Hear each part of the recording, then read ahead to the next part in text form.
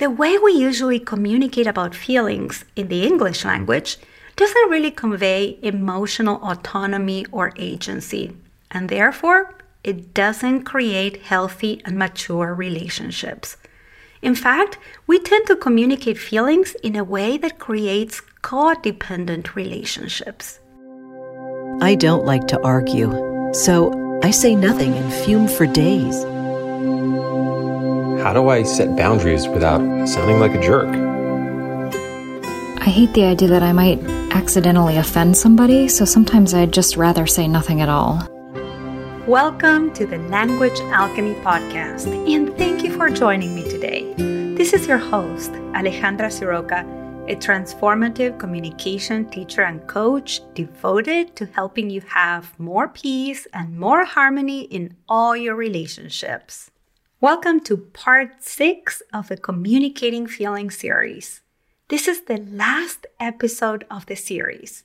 And I have to share this with you. When I intended to do these series, I was thinking of maybe, 2 or 3 episodes total. But then people started emailing me, asking me questions on social media about how to communicate feelings. And so I had to reorganize myself and include episodes on various aspects of communicating feelings. And I really want to thank all of you who gave me feedback about how the podcast series supported you in raising your awareness about communicating feelings. Like Tamara, who shared how much she and her boyfriend were learning from the series as they were listening to the series together.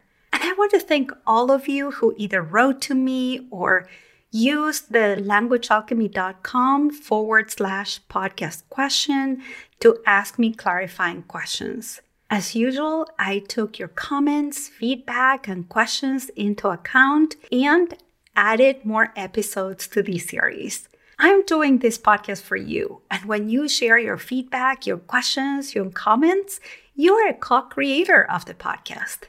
And you are listening to the podcast alongside thousands of people in 30 countries in the world. When you co-create the podcast with me, you are also contributing to thousands of listeners who, like you, are probably wondering something similar. So keep it coming. Keep going to languagealchemy.com/podcast question. Keep reading the brief stories I send you in the newsletters on a weekly basis and emailing me back, and keep going on social media and sending me direct messages. And if you're just listening to this podcast for the first time, I want to express my warm welcome to you. Okay, let's get to this episode.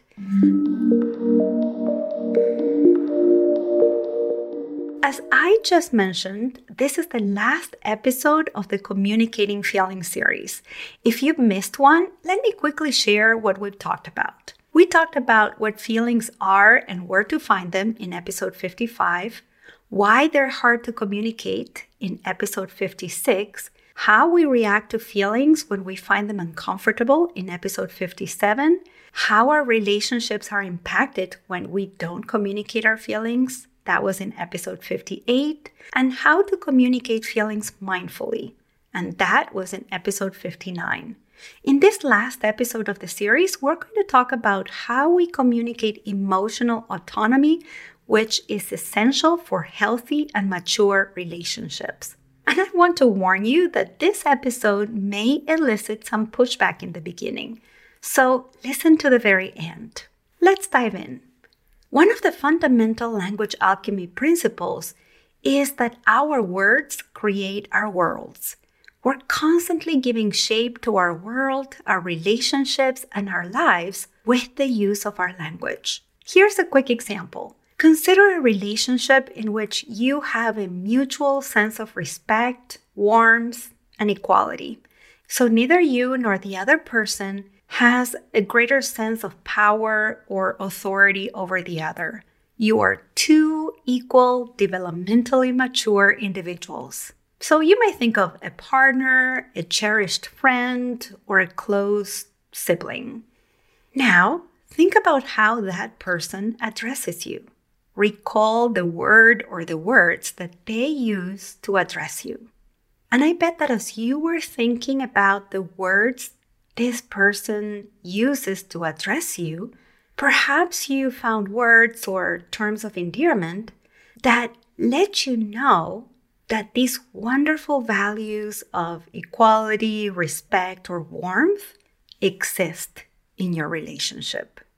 Now let's do the opposite. Shift your attention to another relationship, one in which there's a power dynamic in which you are not equal, or one in which you sense the other person doesn't respect you, or there's no much friendliness or warmth. Perhaps you have the experience that even though you're both adults, the other person treats you like a child. And now, remember how that person addresses you. What do they call you? What words do they use? In this case, maybe you just remembered this person doesn't address you by your name. Or perhaps they mispronounce your name even though you have asked repeatedly for them to pronounce it differently. Or maybe they give you a nickname that you don't like, or even address you by giving you negative labels like mean, control freak, needy, etc. If you just did this brief exploration with me, you can understand that by just the words someone uses to address you, they're shaping the kind of relationship they have with you. And just by the language you hear when you are addressed, that language shapes the kind of relationship you have with that person. Yes, our language shapes our experiences, our lives, our relationships.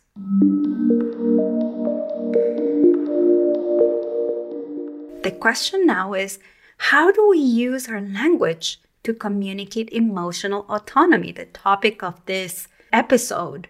We could also call it emotional agency, which is essential for healthy and mature relationships. How do we do that? Because we're all constantly having feelings. And as I shared in previous episodes of this series, because we're constantly having feelings, we do use our language to communicate our feelings. But do we use it in a way that communicates emotional autonomy or emotional agency and therefore creates healthy and mature relationships? In my experience, not yet. The way we usually communicate about feelings in the English language doesn't really convey emotional autonomy or agency, and therefore, it doesn't create healthy and mature relationships. In fact, we tend to communicate feelings in a way that creates codependent relationships. Codependency is a term that comes from AA, from Alcoholics Anonymous, and it evolved a great deal over the last 3 decades. According to Mental Health America, codependency is an emotional and behavioral condition that affects an individual's ability to have a healthy and mutually satisfying relationship. It is also known as relationship addiction because people with codependency often form or maintain relationships that are one-sided. The online version of the Merriam-Webster dictionary says that codependency is a psychological condition or a relationship in which a person manifesting low self-esteem and a strong desire for approval has an unhealthy attachment to another person. Now, how do we communicate our feelings in a way that creates codependency, that creates that unhealthy attachment, that one-sided relationship that affects our ability to have a healthy, mature, and mutually satisfying relationship? Well, we do that by using the word make before the feeling word. For example, we say things like, she makes me angry. You make me sad. They make me happy. Now, let's think about this.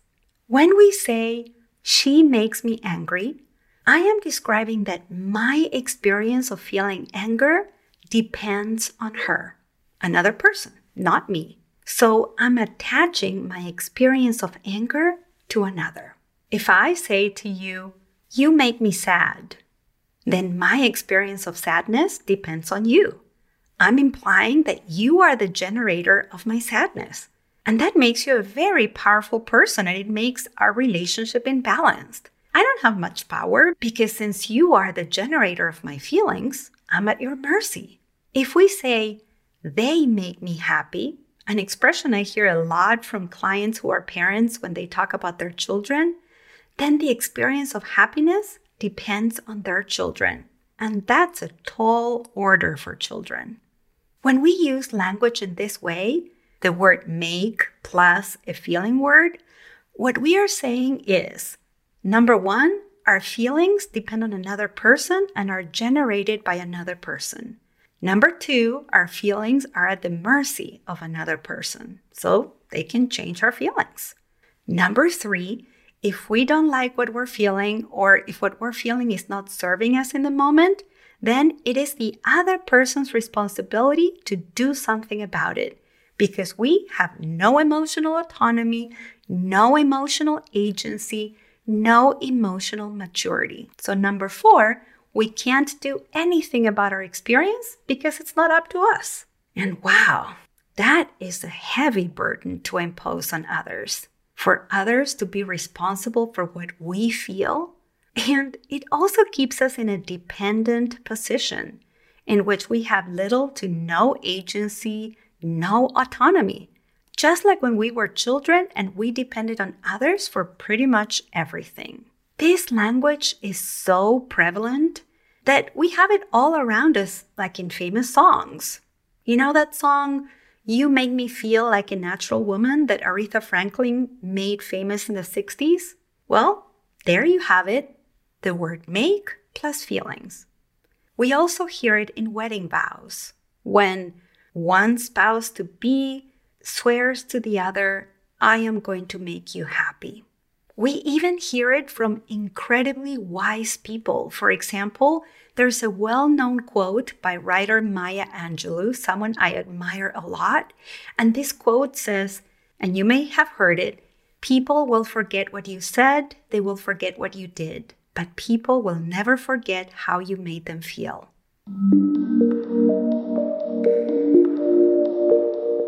I have many students and clients who are psychotherapists or are studying to be a psychotherapist.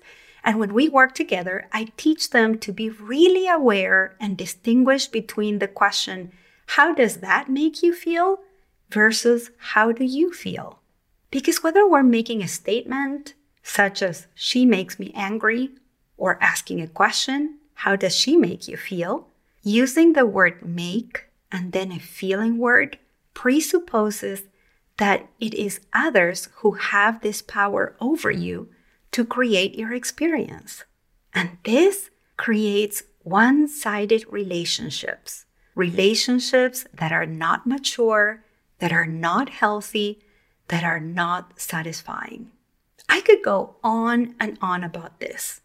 Yet, what I want to offer to you in this episode is that when you communicate your feelings, you now know that you can communicate them in a way that creates unhealthy, codependent relationships, or you can use your language to communicate your feelings in a way that conveys that you have emotional autonomy, emotional agency, that your relationship is healthy and mature, no matter what feelings you're experiencing and communicating. And since I am sure that after listening to this podcast series on communicating feelings, you know that you are the one generating, the one having, and the one experiencing your feelings. You are the author and agent of your feelings. So instead of saying something like, she makes me angry, notice how much more autonomy, agency, and authority you have when you say, when she doesn't text me back right away, I feel angry. When you say simply, I feel angry without the word make, you are communicating in a way that reflects you have complete authority of your experience. And if you have complete authority, you have agency and you can do something about it. Or instead of, you make me sad, notice how different it is for you to hear, I felt sad that my birthday came and went and I didn't hear from you. Now, if I were to say something like this to you, I have more agency about my own feeling of sadness and how it's related to the kind of closeness that I would like to have with you. Or instead of saying, they make me happy, if you said something like, I feel happy that I spend the afternoon playing with my children, then you are noticing what's happening inside of you when you do something you enjoy doing, like spending time with the people you love. And your happiness doesn't depend on them, on your children. Spending the afternoon playing with your children is another instance of happiness. So when your children grow and become more independent, you can still have the experience of happiness because your happiness is not dependent on them. And that would create such a healthy and mature relationship with your children. So as you communicate your feelings, now you have this awareness that you get to choose how to express them based on the kind of relationships you want to create.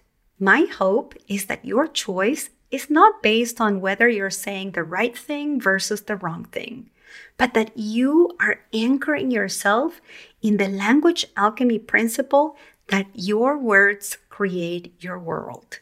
If you want to have emotional authority, autonomy, agency, and have healthy relationships, then remove the word make when you talk about your feelings.